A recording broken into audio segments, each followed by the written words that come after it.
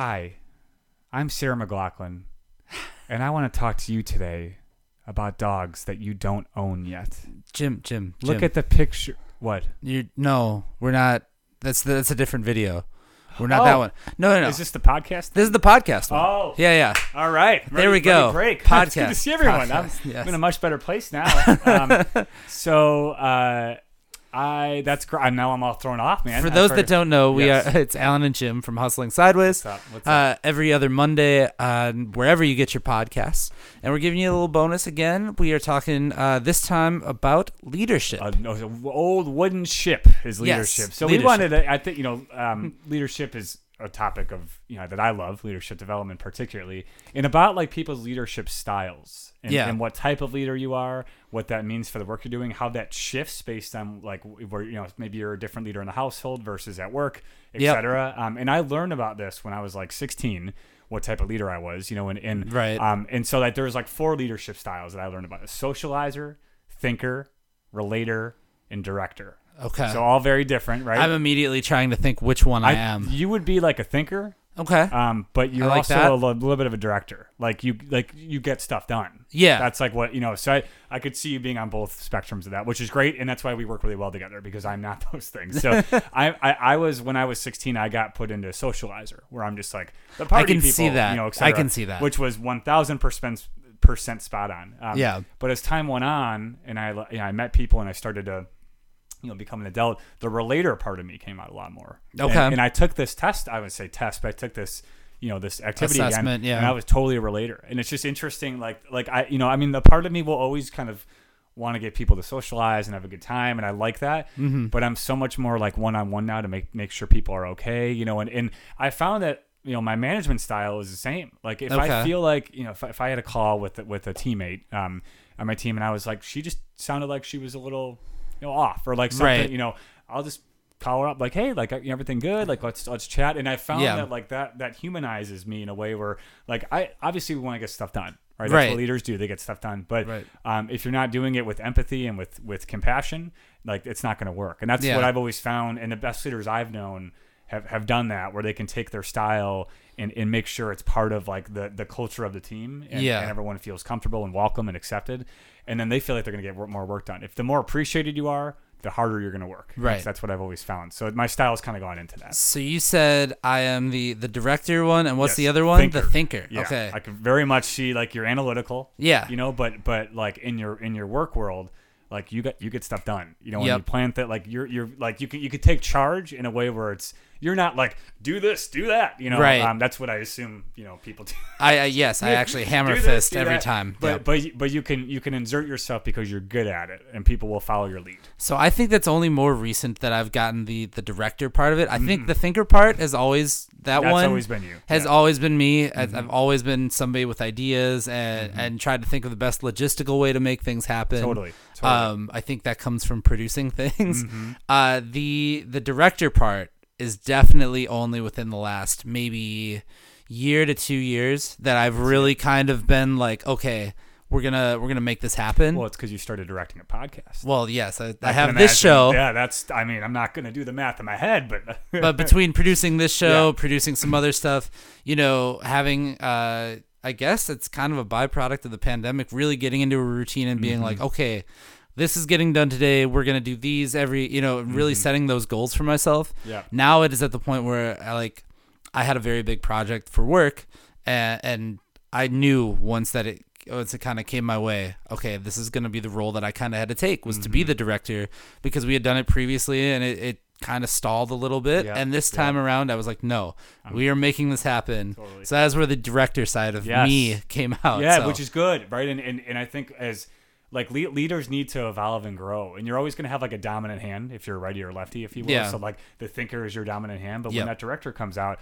it's got to come out, right? And then there's sometimes where like I'm not comfortable being a director, but I got to do it. Like I have to make stuff happen. And so like you really find ways to shift, but knowing what type of leaders you're working with is really important too, because like treating director in this way will help them out. Treating a thinker in this way will help them out. And there's different. And I do a whole leadership activity with this, but I found like it's so impactful knowing your teammates and your boss and your your general colleagues of why they do what they do. Yeah. And, Totally. Yeah. And then on that note, like thinking about some of the like good or bad leaders I've had, like the best leaders I can think of is people who I just work with now, really, like are very like they're funny, they get stuff done. I respect them, they respect me, and they trust me to do the work. Yes. Like they're not looking over my shoulder or anything. Like they hired me for a reason. They know I want to do it, and they challenge me, but they advocate for me. Okay. And they have my back, right? So I know if I make a mistake, they're going to be like, it's okay. I got your back. And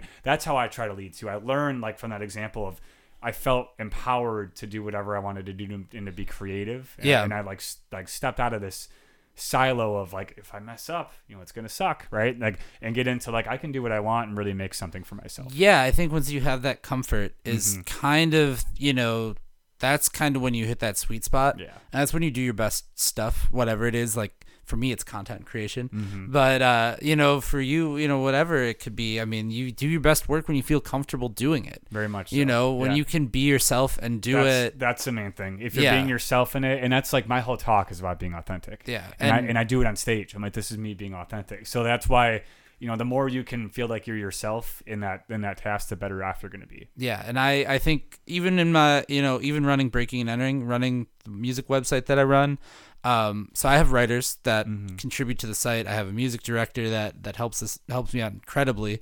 Shout out to Ben. But I never want to be the person that has to really like give them stuff to do. So I'm very, very like laissez-faire about like, like write about the, right. I want people to write things, and I've actually said this before to them. I want you to write about things that I know you're gonna enjoy writing about. If good or bad. If you don't like the music, whatever, that's fine. But like, I want them to write about something that they enjoy writing about, that they're passionate about writing about. Because if you just phone it in, I can see it, and I think that I've had that before where you get things and that it just doesn't look right, and you can.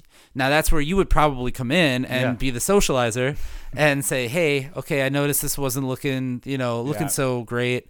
What's going on here? Whereas I would be like, I think I would just think and marinate on it and be like, okay, well, I can't give you something that you're going to not enjoy because it's going to obviously affect it. People the like outcome. doing their passions. Also, when you said the laissez-faire style, all I'm thinking about is like, remember that E-Bombs World video back in the day? It's like, okay, fire the missile. But I'm late tired. Okay, take a nap. Then fires a missile. Yes. Look that video up. It's the end of the world. That was like in 2001. That's very early internet, but it's out there. Yeah. But I think on the flip side of that too, that is when I am the best as an employee, is when like I said, I'm comfortable, but when I'm also doing stuff that I know, certain projects, if I get passionate about it, it just lights a fire under me and I go, and I can sense it in myself when I'm working on something that I'm like, okay, I really don't need to be doing this much effort, like, to be very honest, but I'm like, I know that, this is something I really like. I want it to turn out well. Off to the races with it immediately. No, that's good. That's good. And anytime you can match up someone with what they're passionate about is an important step, really about leading people. I mean, if you can, and of course there's going to be some monotonous stuff that people don't want to do regardless of who the person is. But if you're like, you seem really interested in this, I want to put you in that situation where you can have an experience in it. That's important. And, I've had, I'm thinking about like bad leaders I've worked for is people who micromanage and didn't trust me to get work done. And I was just kind of like I got put on like kind of like intern, roles at like anybody, like I was stuffing envelopes, like random stuff anybody should be able to do. And I was, like a professional. It's just like those types of things where I didn't see value in it, nor did they like do it with me. It'd be one thing if like we accomplished this together, like servant leadership, but it was just like, take this, I don't really want to. And it turns out. So that's kind of thinking about not to say bad leadership roles, but like roles where I've been in a very similar of like micromanaged or whatever it may be. I think about stuff that like, when you would work really hard on something that is the tedious thing. Yeah. And you would turn it in. And in my case, a lot of what I do is with newer things, with social media, with marketing, with whatever, whoever it may be, and turning it into somebody, and then they maybe don't really know what you actually have done. That to me is like the worst feeling as an employee. That sucks. Yeah. Because when you turn something in and you're like, I put my heart and soul into this, or it was a project that you're passionate about, and the person that is supposed to like review it or okay it maybe is a little disassociated with it and doesn't really know the meat of what's going on, but they just know the end goal. Yeah. That is the worst feeling is when you turn that in and then you can tell when you talk to that person. Yeah. They're like, oh, okay. Like, great. What's this? And they don't know what just worked for a week and a half on that. So yeah. I'm totally with you. I've always told myself if I get to that point as a leader, as a manager for my site or whatever, whatever it may be, if I get to that point where I'm that disassociated, where I don't really know, I'm not connected to whatever is going on in that sense, then it's time to find something else, Exactly. And it's all about people, right? Yeah. Like if you can make sure you're in lockstep with them, in tune with what they want, know what their needs are, challenge them, right, to reach their potential, but advocate for them and have their back. That's when people are going to work well, and then you could be at the top making strategy decisions, and but it's like one family. I mean, that's really what I found. Like, you have to be in it together, and like you also have to have fun too. Like, yes, I can't go the whole day talking business. No way. Like I made about 19 jokes today over chats. It's just like, we're gonna do this. We got to enjoy it, and absolutely. And I like to think I'm funny. Let you all be the judge of that. Okay. But it's it humanizes you a little bit and makes the work more fun for everyone. You spend so much godforsaken time with these people, right? Right. you better make sure you enjoy it. Absolutely.